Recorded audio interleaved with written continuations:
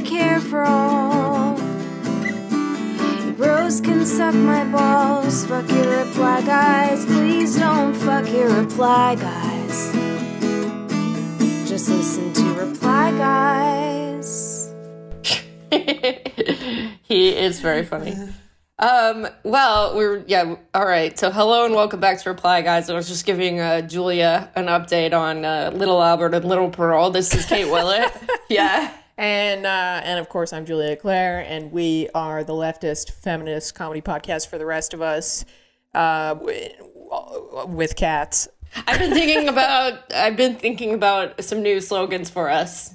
Okay? I'm going to pitch them to you, all right? Okay. The leftist feminist comedy podcast that never became into Nazbowl politics after Bernie lost. That's right. The leftist feminist podcast that was not enthusiastic about anti-vaccine propaganda. The leftist feminist podcast that never became rich off Patreon. Related, yeah.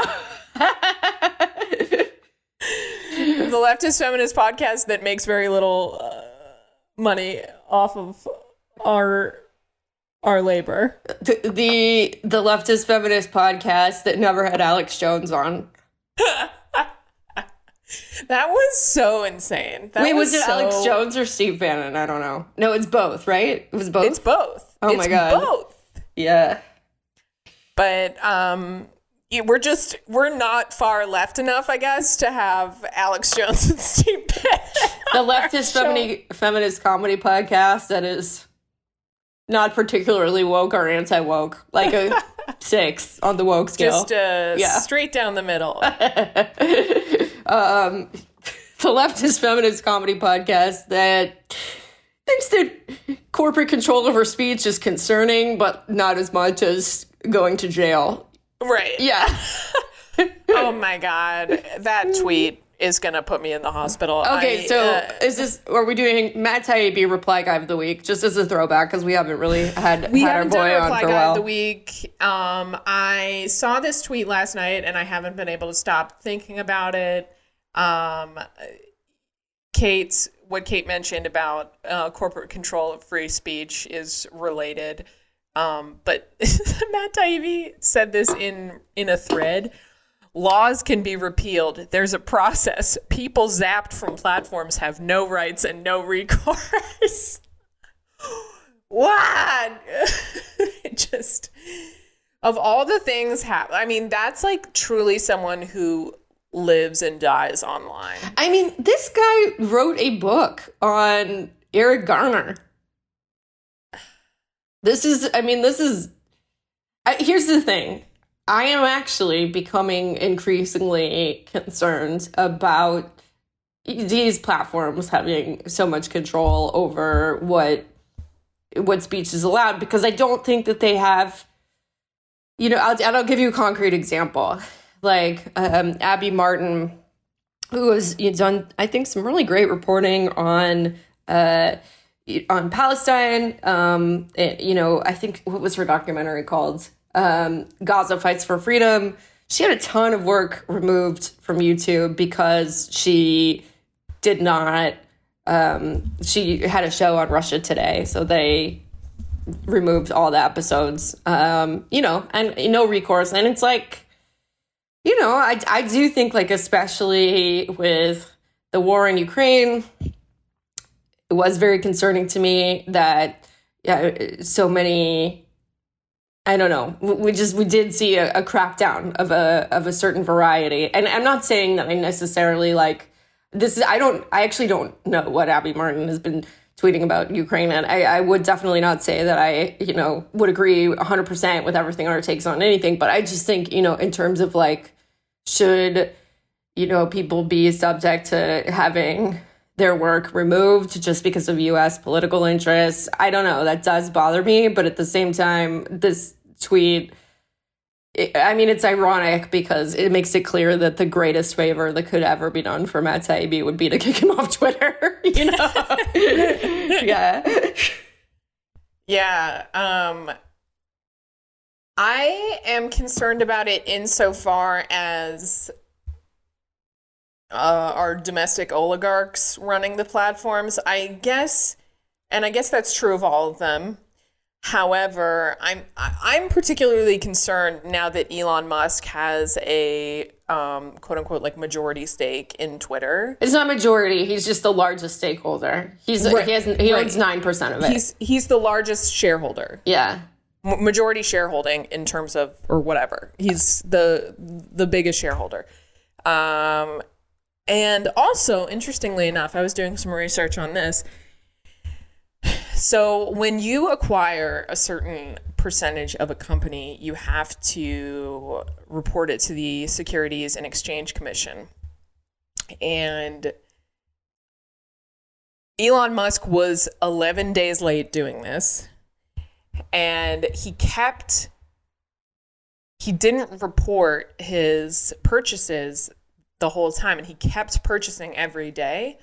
So he was buying more shares of Twitter at an artificially deflated price because once his shareholding was announced, the price went up. The price of the stocks went up. So that's nuts too, that people are like, oh yeah, we trust Elon Musk. I mean, weren't Teslas like killing people or something? Yeah. Yeah. But so because he was 11 days late filing this report, I think he made I think it saved him like $156 million. That's quite the bargain. Better than anything I've ever gotten at Kohl's, for sure. Absolutely. Yeah. I mean, even with all that Kohl's cash. Yeah. Okay. I mean, I'm sorry to go on a tangent, but the more I hear about the cryptocurrency world, and I do actually know, before anybody gets in my mentions that I just don't understand crypto, it is like I have to research it a lot for work. And there are these things called airdrops where they will airdrop cryptocurrency to people's digital wallets, like giving away free coins as a way to kind of jumpstart a new coin that's been created. I'm like, this is Kohl's Cash. Yeah. I don't know. I honestly don't. I've never been too into crypto. There's people that know way more about it than I do. I did live in the Bay Area for a long time, and people are very, very, very into crypto there. Mm-hmm. There's all these like anarcho-capitalists, like dudes who are, I don't know, they're very committed to the idea that like crypto is going to bring about like freedom and for, you know, people who are in developing nations, and that it's actually, I mean, that's the Grimes school of thought. Yeah, it's just yeah, I mean, it's a really, I mean, it's a funny thing because their assessment in some ways of like what, you know, what's a problem can be true, but the solution is bonkers. Like it's like anything to avoid saying capitalism is a problem, you know? Exactly. Your assessment is correct. Your conclusion is wrong. Yeah. And Naomi Klein wrote a really good book, which it's a slim volume. If I remember correctly, it's only about 60 pages, but it's about, you know, what crypto and climate change, basically, and what crypto is doing to natural resources, particularly in Puerto Rico, where all these crypto colonies are, to basically get extremely low energy costs. And then, you know, there's deals with the Puerto Rican government, you know, for these like crypto bros to move there. And I mean, it's really horrible. The mining of the cryptocurrency takes so much energy. Like it's just, it's one of the worst things that an individual could do. And people have questions about that. And if you don't know anything about cryptocurrency, you're like, how does this digital currency how is there so much energy used to mine it? Because it requires like really advanced computer processors, and a ton of energy to do it. So that's how. Well, and it's going to take more and more energy to do, because, so the thing is like, and maybe we'll have someone on to explain this for real at some point. But basically, the way that Bitcoin is mined, not sure about other cryptocurrencies, but I think it's the same, is there's a mathematical equation that has to be solved. And the equations used to be something that, like, theoretically an individual who was really good at math could do, but now it actually requires computers. And it just, the more Bitcoin is mined, the harder the math problem gets to solve it. So, it can take a ton of computer power to be able to do it. And if you know anything about the two of us in our show, you know that we as a podcast are diametrically opposed to anything involving math. It's racist. Math is racist. Math is racist and classist, and math is counter-revolutionary. I don't really think that math is racist. I've seen conservatives tweet sometimes that they think that libs think that or whatever. I do not personally think that math is racist. I don't think that either. But it's fun to say. Yeah, it's, oh man. Okay, so I do want to talk for a second about this obsession with grooming. This is really weird. This podcast is we try to keep it mostly about material issues, but also a little bit about the internet. And you can't go on the internet at all anymore without seeing a discussion of pedophilia. It's not even the internet per se. It's like it's becoming a mass cultural issue. It's like it's off the internet. I mean, it is certainly it's a cornerstone of the QAnon belief system.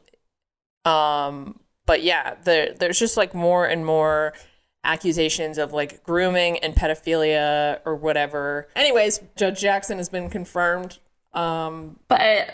So, obviously there was a lot of Supreme Court, there was, the hearing, and there was, I think, who was it? Was it Lindsey Graham that went into that whole, like, line of questioning that made it seem like she was pro-pedophilia or something? And it was Lindsey. It was like, there were several lines of question. I think the pedophilia one was either Lindsey Graham or Rand Paul.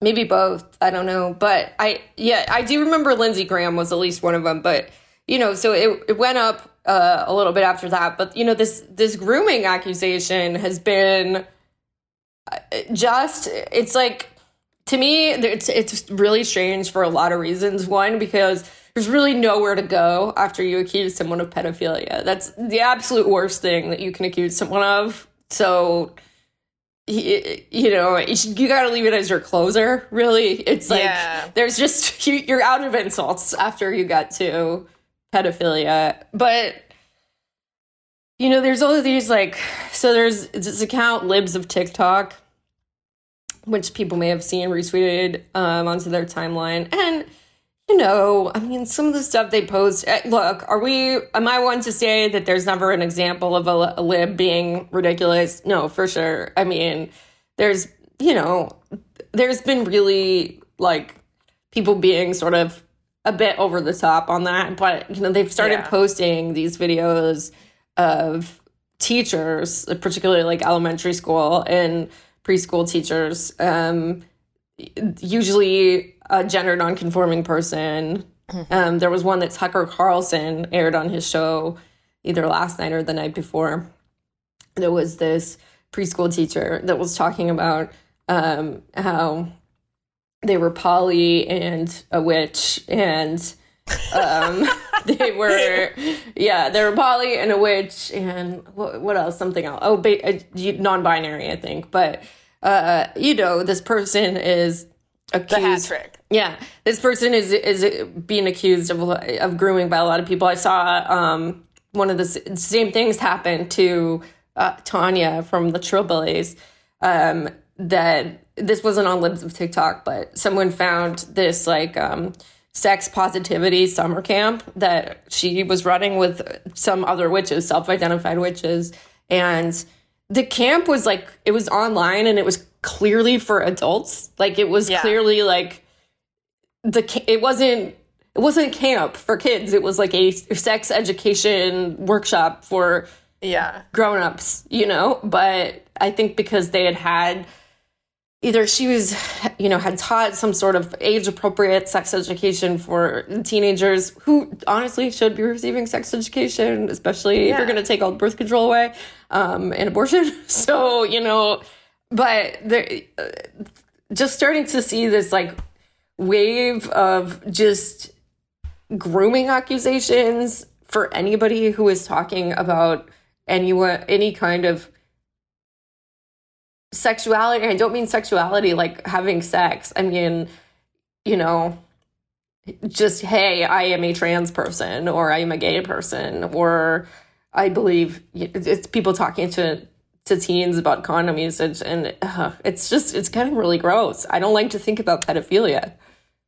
Well, okay, so here's and if this gets a little heavy, I'm sorry, but this is an inherently, like, heavy subject. The thing that is so alarming about this trend in the discourse is that it's both kind of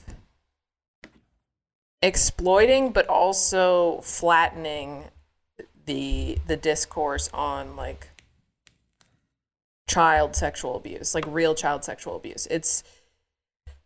And which is so pervasive, and it's one of the, you know, I think I've talked about it as it relates to QAnon before, but it's becoming more mainstream. It's not just QAnon anymore, but, like, this idea that pedophiles are this kind of, like, group of others and who can just be kind of done away with is just not the realities of child sexual abuse. It's most I've done a lot of research on this myself. I have experience with this myself, and most children who are preyed upon are done so by people who are known to them, and it is mostly family members. Family members, and also there's been a huge problem in religious communities, you know? Sure. In the Catholic Church, obviously, giant child molestation scandal. And calling it a scandal feels dismissive in some way. But totally. Yeah. It was an epidemic. But even so, even just, like, it's very, even with the priesthood, that's very easy to just be like, oh, well, as long as we extricate ourselves from the Catholic Church, then that the Catholic Church has all where pedophiles are truly everywhere. Child sexual abuse is so much more common than people understand. And that's why, you know, I got really frustrated with some of the responses I was receiving when, you know, the Texas full abortion ban went through with no exceptions for rape and incest.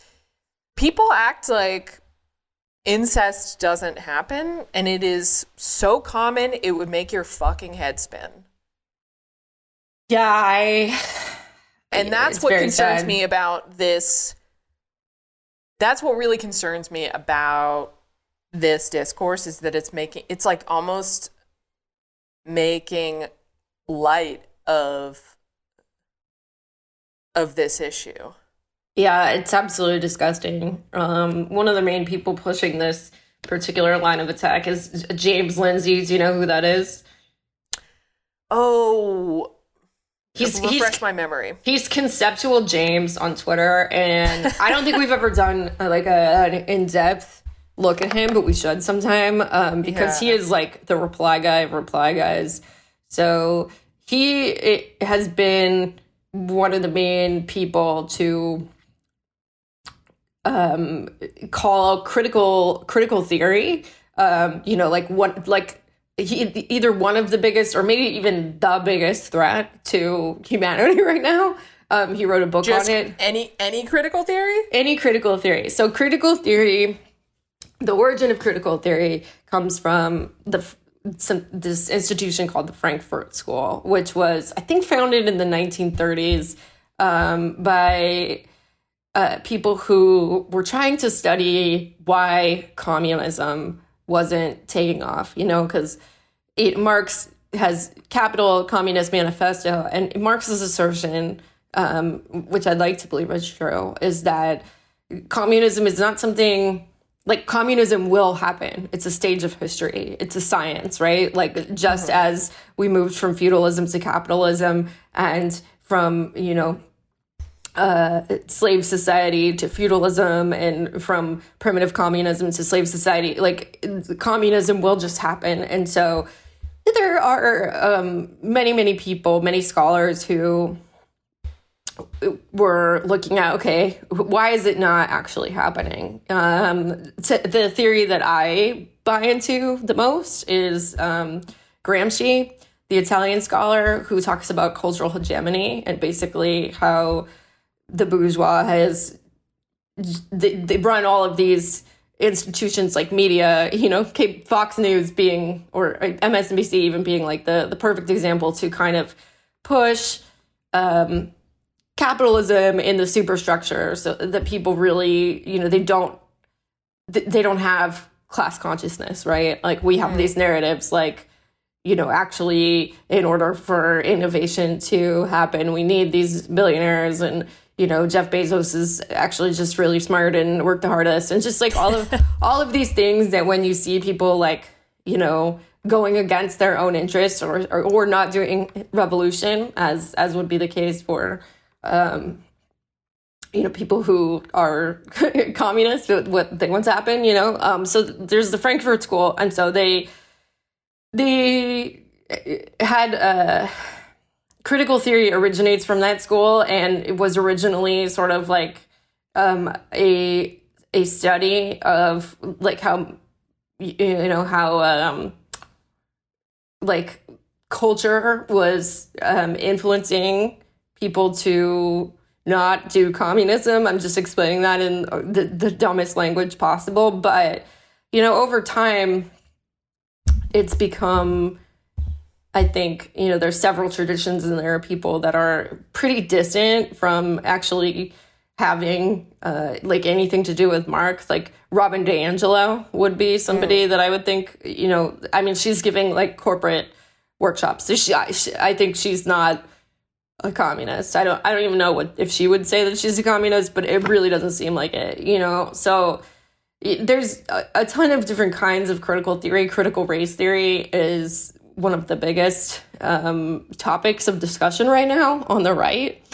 We saw it hugely and just like all over Judge Jackson's hearings. James Lindsay wrote a book on why critical theory is such a danger, and particularly why critical race theory is, a particularly big deal, but he's against all critical theory, this entire intellectual tradition, and makes some pretty ridiculous assertions. So he became really big on the right, although I think he didn't originally identify as like a Trump MAGA guy. He did eventually embrace that route. I think kind of like almost like a Dave Rubin type trajectory of like, the left is just way too woke, and everyone's lost their minds. And so anyway, long way of saying that he has been one of the main people pushing this groomer accusation.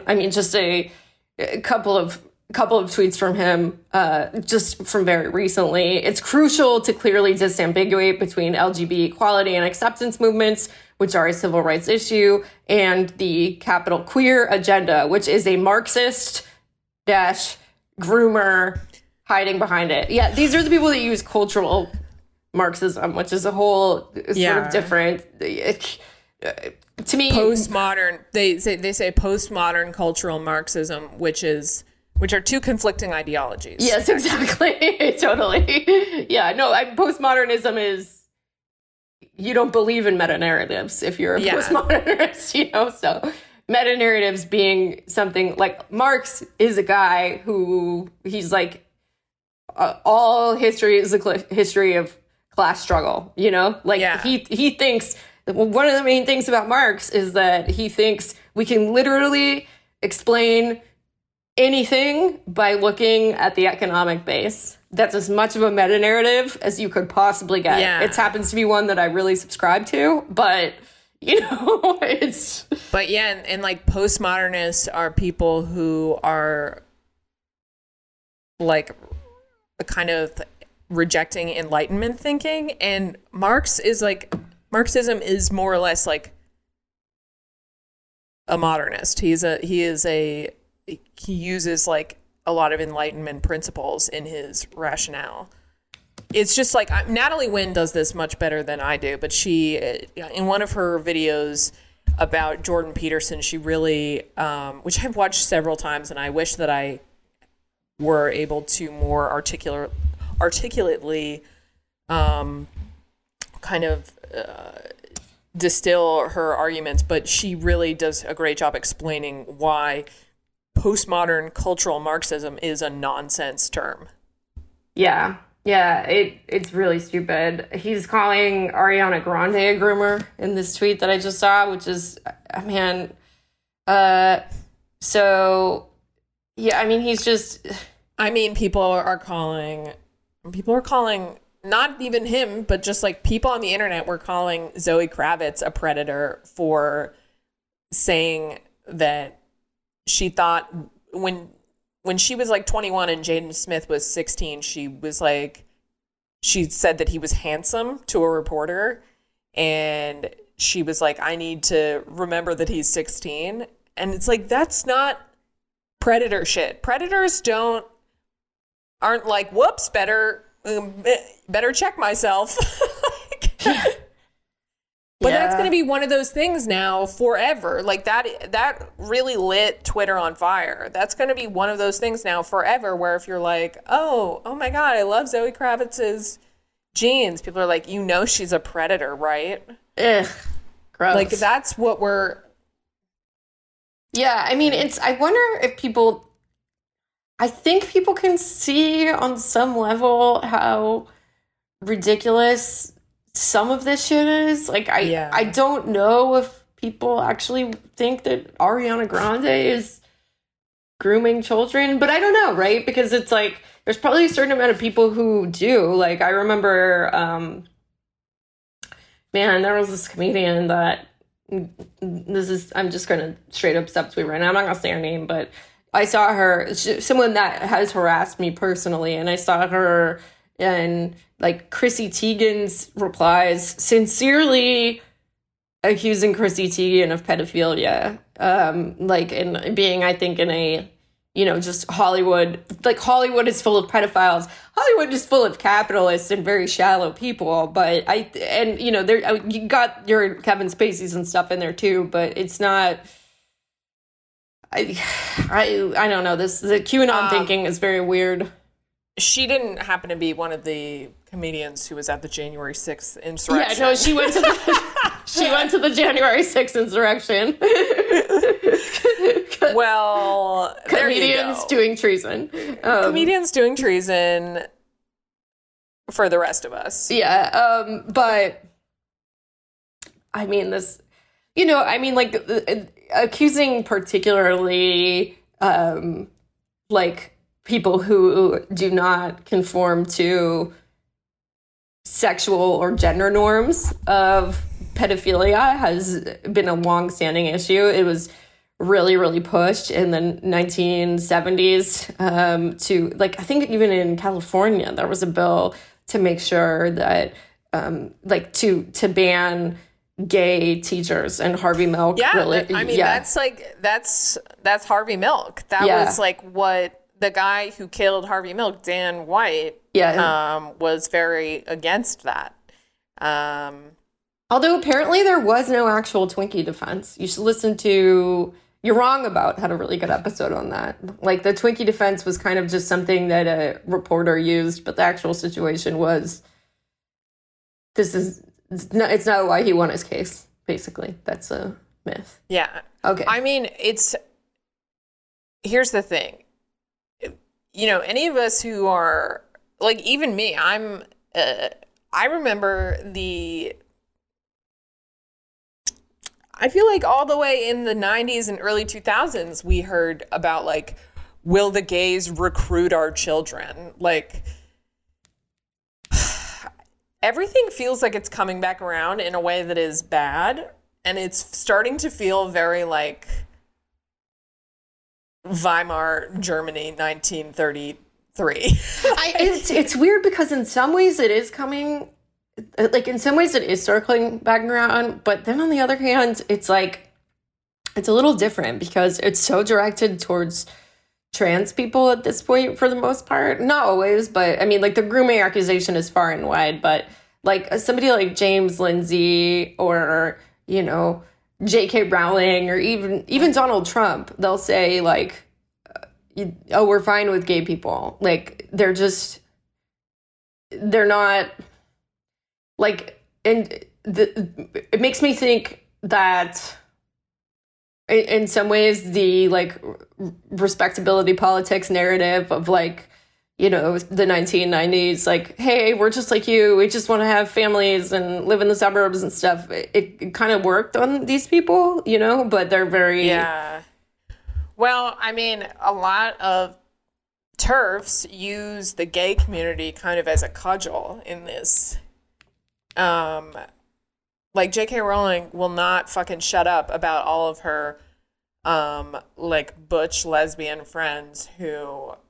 And I don't know. I whether or not she actually has any friends, I think is up for debate. But I just think that, like, I don't know. Wasn't there a bill introduced somewhere in the U.S. that would like distinguish gay marriages from straight marriages legally? Last week or something. I don't remember. In the which last state. week. Yeah. It all feels just like very backward. And obviously, like the Don't Say Gay bill in Florida, it's, yeah, I mean, this whole, but you're right in the fact that people saying like, oh, just do whatever you want. We just don't want our children to know about it. Yeah. So, I mean, I think, man, in a way, stuff is getting worse than the 90s. Did you see the story today?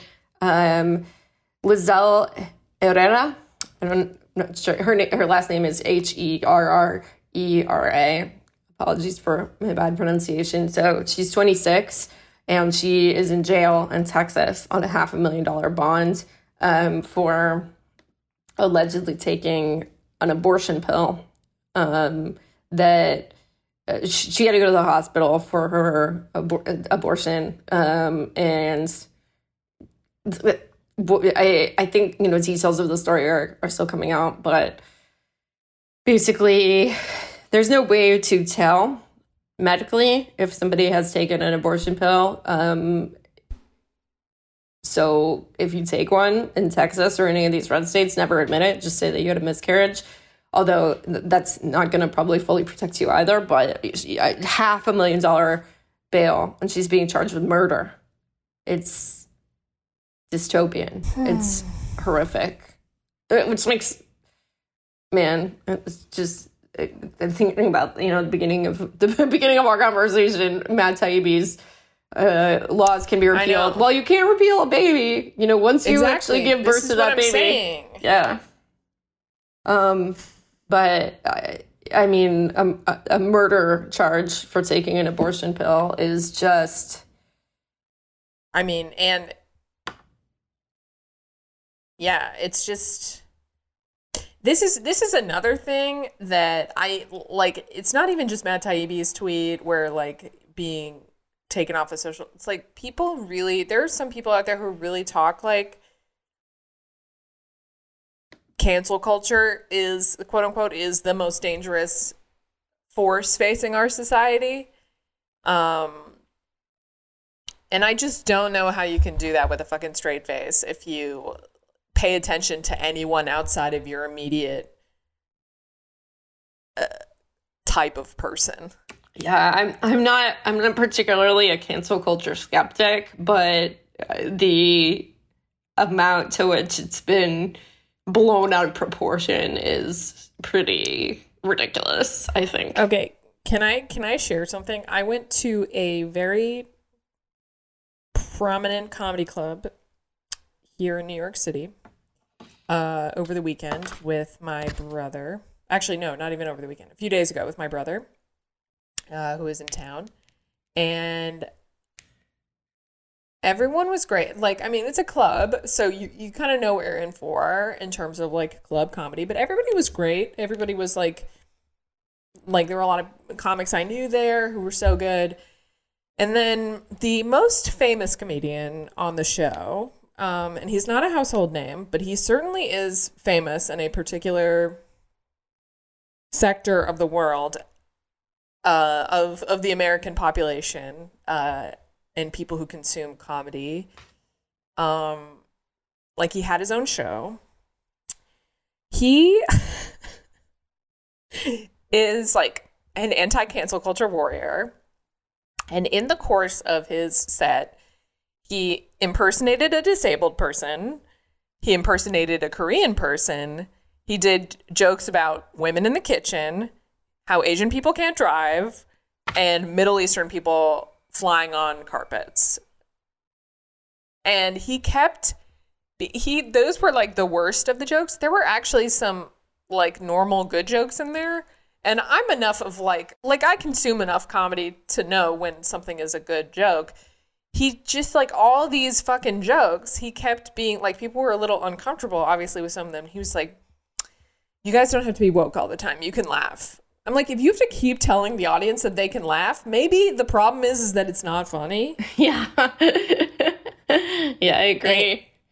And I don't know. I just, like, it really, he was the most successful person on the lineup by far. Like, he's a millionaire. And I don't know. I was just like, also, this is a club audience.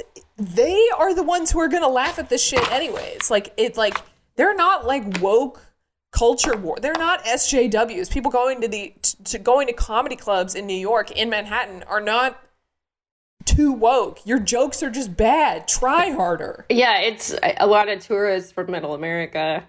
Exactly. So, I mean, to quote Kim Kardashian, get your fucking ass up and work. Okay, so I want to talk about that for a second.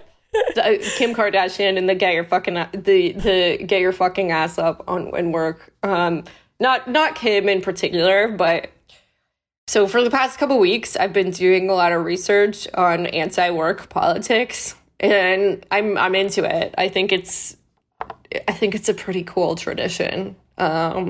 Let's hear it. I don't know much about the tradition. Okay, so have you done any? Have you ever seen the anti-work subreddit? No. So I'm not on Reddit. I wasn't on Reddit either until I discovered. What did I discover? Oh man, I followed so many cat accounts by now, but there's a subreddit called the Illegally Small Cats, which is just pictures of newborn kittens or very new kittens, maybe not newborn, but 5-6-week-old kittens doing bad things, and with captions like "This criminal has been arrested," and although I'm not particularly into cops or whatever. We don't support the carceral state, yeah. But we love to threaten to put our cats under arrest. Exactly. So anyway, this subreddit has really taken off in the past 2 years, and it has also been like definitely nothing like grooming, but it's also been a pretty robust discussion among conservatives, and this idea that nobody wants to work in particular. So the subreddit has a few different types of posts that come up pretty often. Most common one by far is people posting texts of them telling off their boss and quitting.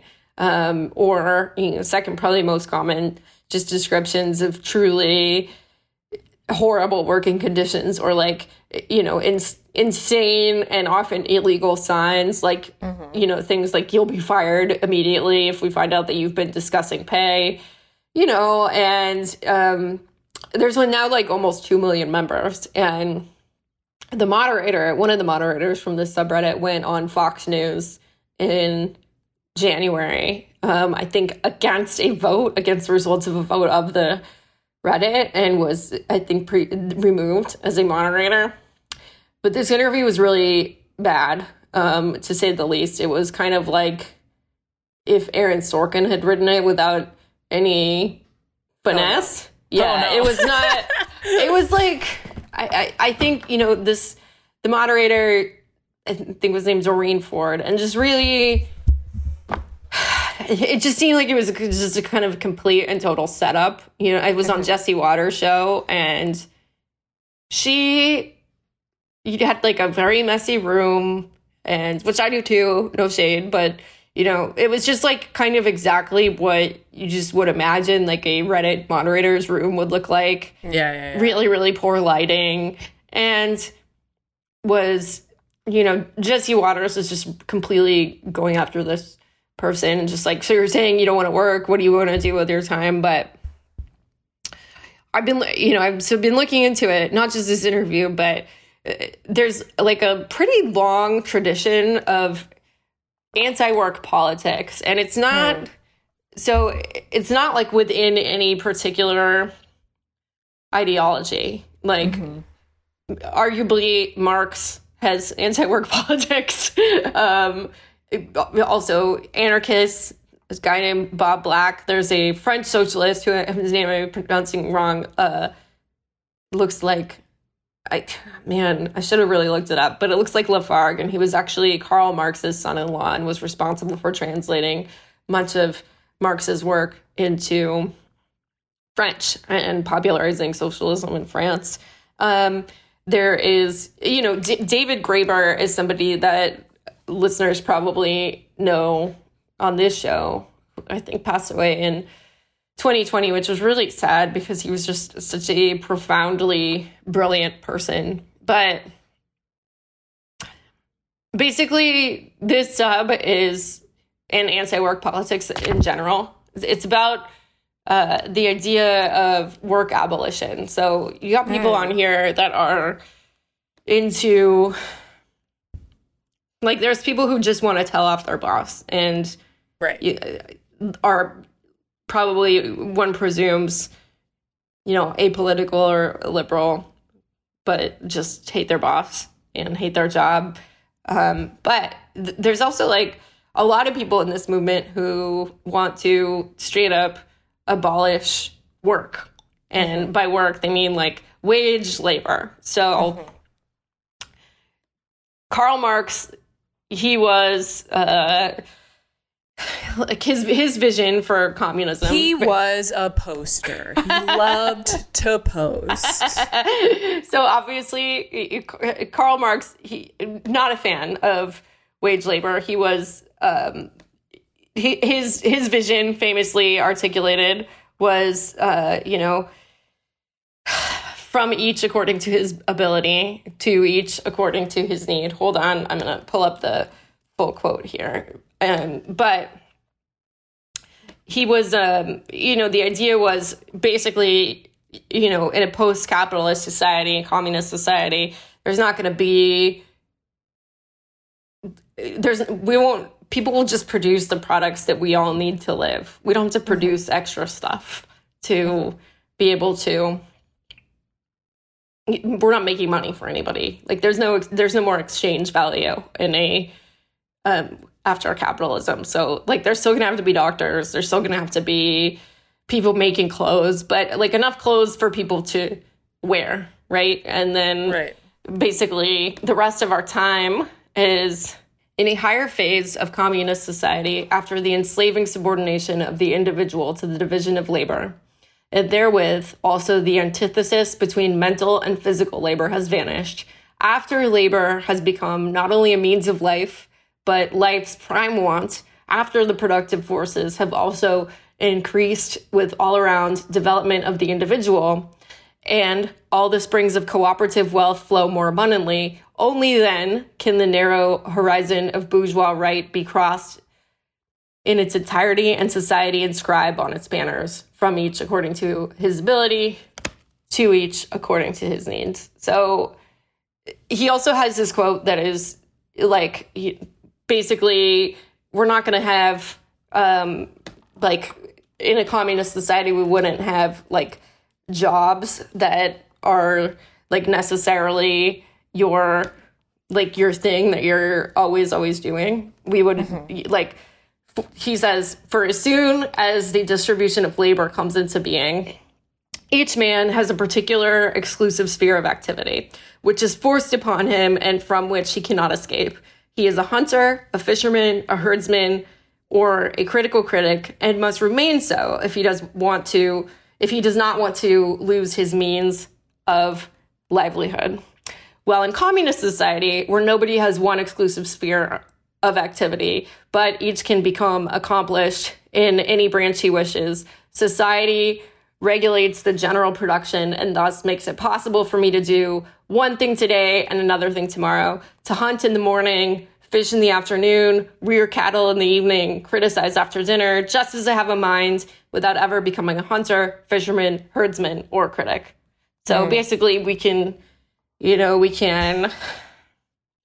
watch our cats in the morning, post in the afternoon, then maybe make food for everybody to enjoy together. But rear our cattle. Yeah. But basically there's not, and there's still, so, when I was looking into this, I thought, okay, but we're still really going to, like, we'll need doctors and we will need, like, there's a lot of jobs that people do need to do. And I found the work of David Graeber, who was an anthropologist, and he taught at the London School of Economics and was also a public intellectual, really great.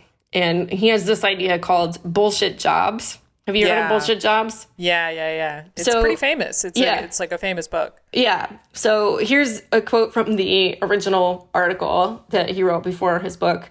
In the year 1930, John Maynard Keynes predicted that by century's end, technology would have advanced sufficiently that countries like Great Britain or the United States would have achieved a 15-hour work week. There's every reason to believe he was right. In technological terms, we are quite capable of this. And yet it didn't happen. Instead, technology has been marshaled, if anything, to figure out ways to make us all work more. In order to achieve this, jobs have been created that are effectively pointless. Huge swaths of people in European and North America in particular spend their entire lives performing tasks they secretly believe do not need to be performed. The moral and spiritual damage that comes from this situation is profound. It is a scar across our collective soul, yet no one talks about it. So David Graeber goes into these different categories of bullshit jobs. A couple of them are the lackey, somebody whose job basically just exists to make other people feel important. Like, he gives the example of a receptionist who at a place that gets like one phone call a day, but basically, like, to just have someone sitting there makes the lawyers who run that firm feel important. He has a category called goons, which is basically people who do have jobs, but it's only like they wouldn't need those jobs if their competition didn't have those jobs. So the example that he gives is telemarketers, duct tapers, whose jobs only exist because nobody wants to fix a problem that is fixable, without which that person would not need their job. So he gives the example of, at a university he worked at, there was a shelf that needed to be fixed in his office. And there was a carpenter that he was always trying to get in touch with. The school had one carpenter, so he was trying to get in touch with this carpenter to come fix his shelf. And the carpenter was really busy, so they basically had a whole person whose job it was to apologize for the carpenter being busy instead of hiring a second carpenter. But basically, he found, I think, that 40% of people have some kind of bullshit job.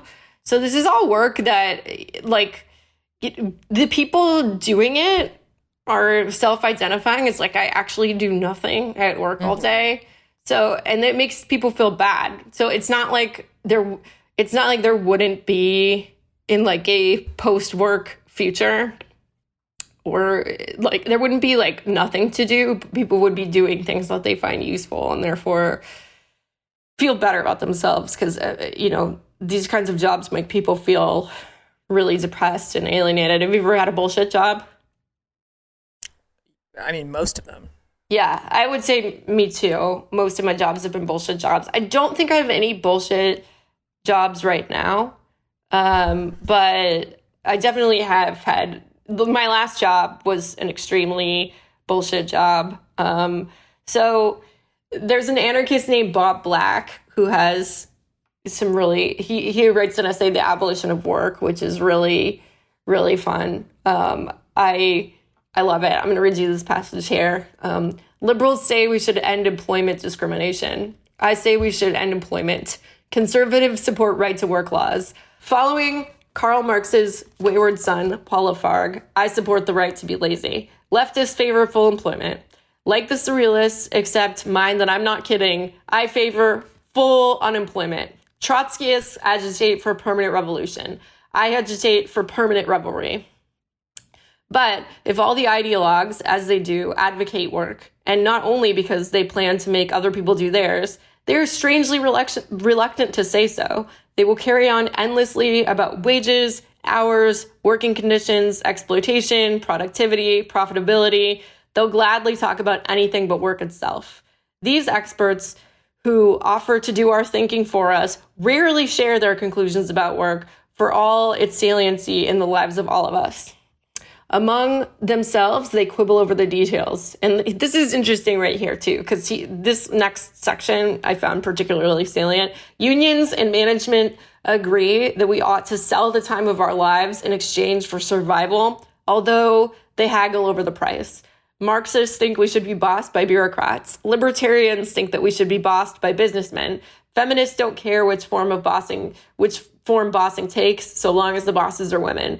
Clearly, these ideology mongers have serious differences over how to divvy up the spoils of power.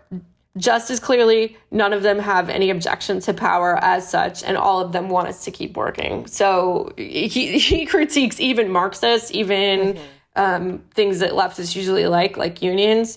Lafargue also talks about, and he was writing in 1883, and I think he wrote this essay in prison. Yeah. Okay, honestly, it is so French. It is like so French to be like, it is ma right to be lazy.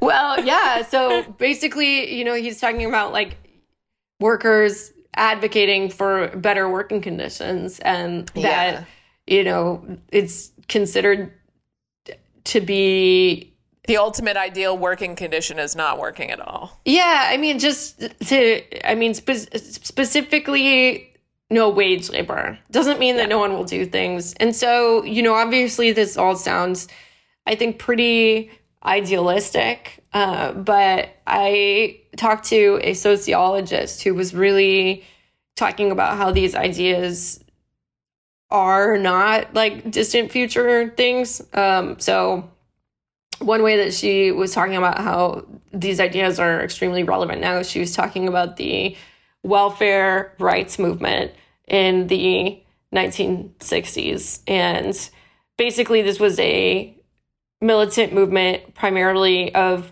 women that were basically organizing that, like, no, every single human should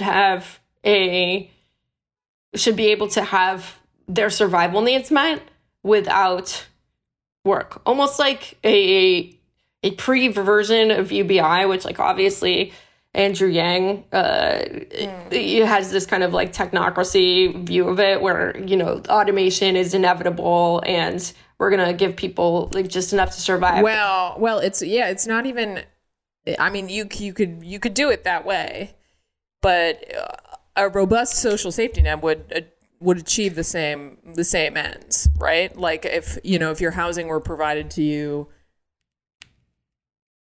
and your food were provided to you by the state, like if it were all provided to you by the state, that would work in the same way, right? Yeah, so that was her next point, that basically, like, in terms of like, what does an anti-work goal look like right now? Things like housing, like basically, that everybody has the right to housing. Housing is a right.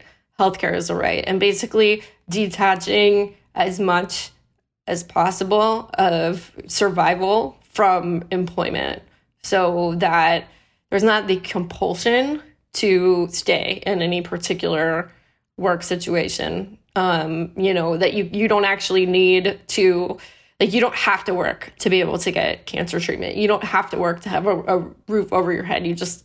These basic things are guaranteed. And so, at minimum, even before we hopefully one day get to, the beautiful communist future in which we can be a poster in the afternoon and a cat petter in the evening. And that's right. Yeah, a reply guy at night. That, as much as possible that work can be detached from survival. And I think that that's why, we're just seeing, like, we kind of saw that to some extent for the first time with the expanded unemployment in the pandemic and things like eviction moratoriums and the stimulus checks that is actually, what's been sort of driving to some extent the wave of labor organizing that we've seen, because, and not just that, but people being able to tell their boss to fuck off and then post a screenshot of it in the anti-work subreddit. And, we're getting like a tighter and tighter labor market. So people can quit a job and get another one, more easily than before. And bosses have to treat workers better to be able to retain them, and, we're seeing like a giant crackdown. Just aside from like the Kim Kardashians and everybody saying like nobody wants to work. I mean, they got rid of the child tax credit and just anything to kind of push people back into the situation where they don't have any power to stand up to their boss, and they do have to work in terrible conditions to be able to survive. Basically, we want to push back against that. All right. I'm sold. Yeah. And so anyway, I was thinking about, it's also like, to some extent, some of the discussion around this kind of reminded me of police abolition, where there's people saying like, oh, we're saying abolish the police, but we don't really mean abolish the police. And then there's other people saying like, no, we do really mean abolish the police. We do really, really want to. And to kind of, I think there's this Ruth Wilson Gilmore. Do you know who she is? I do, yeah. Yeah, she talks about thinking about abolition and like, basically people will sort of be like, well, what would we do to be safe? If we just got rid of police and prison, like, what are we going to do with our criminals?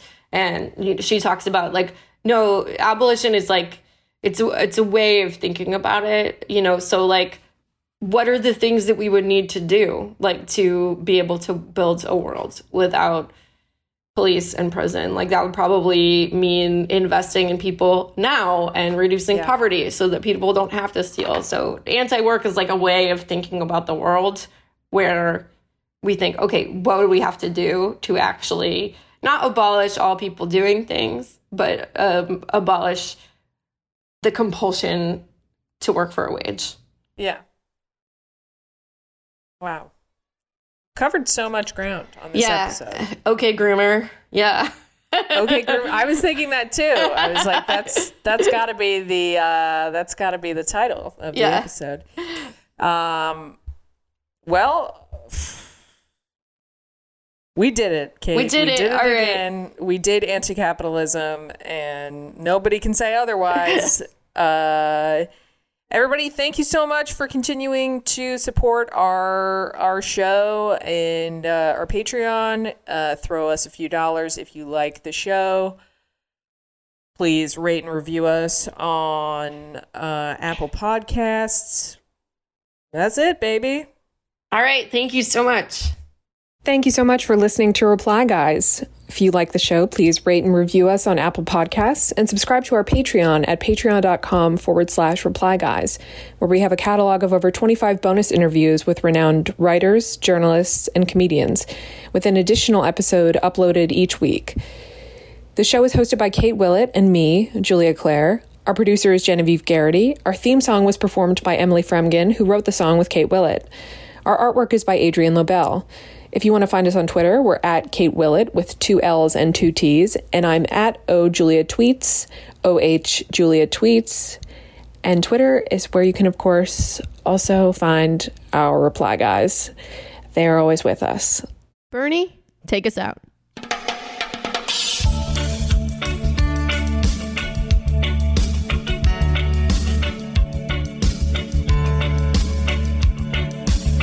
As I went walking that ribbon of highway, I saw above me that endless skyway.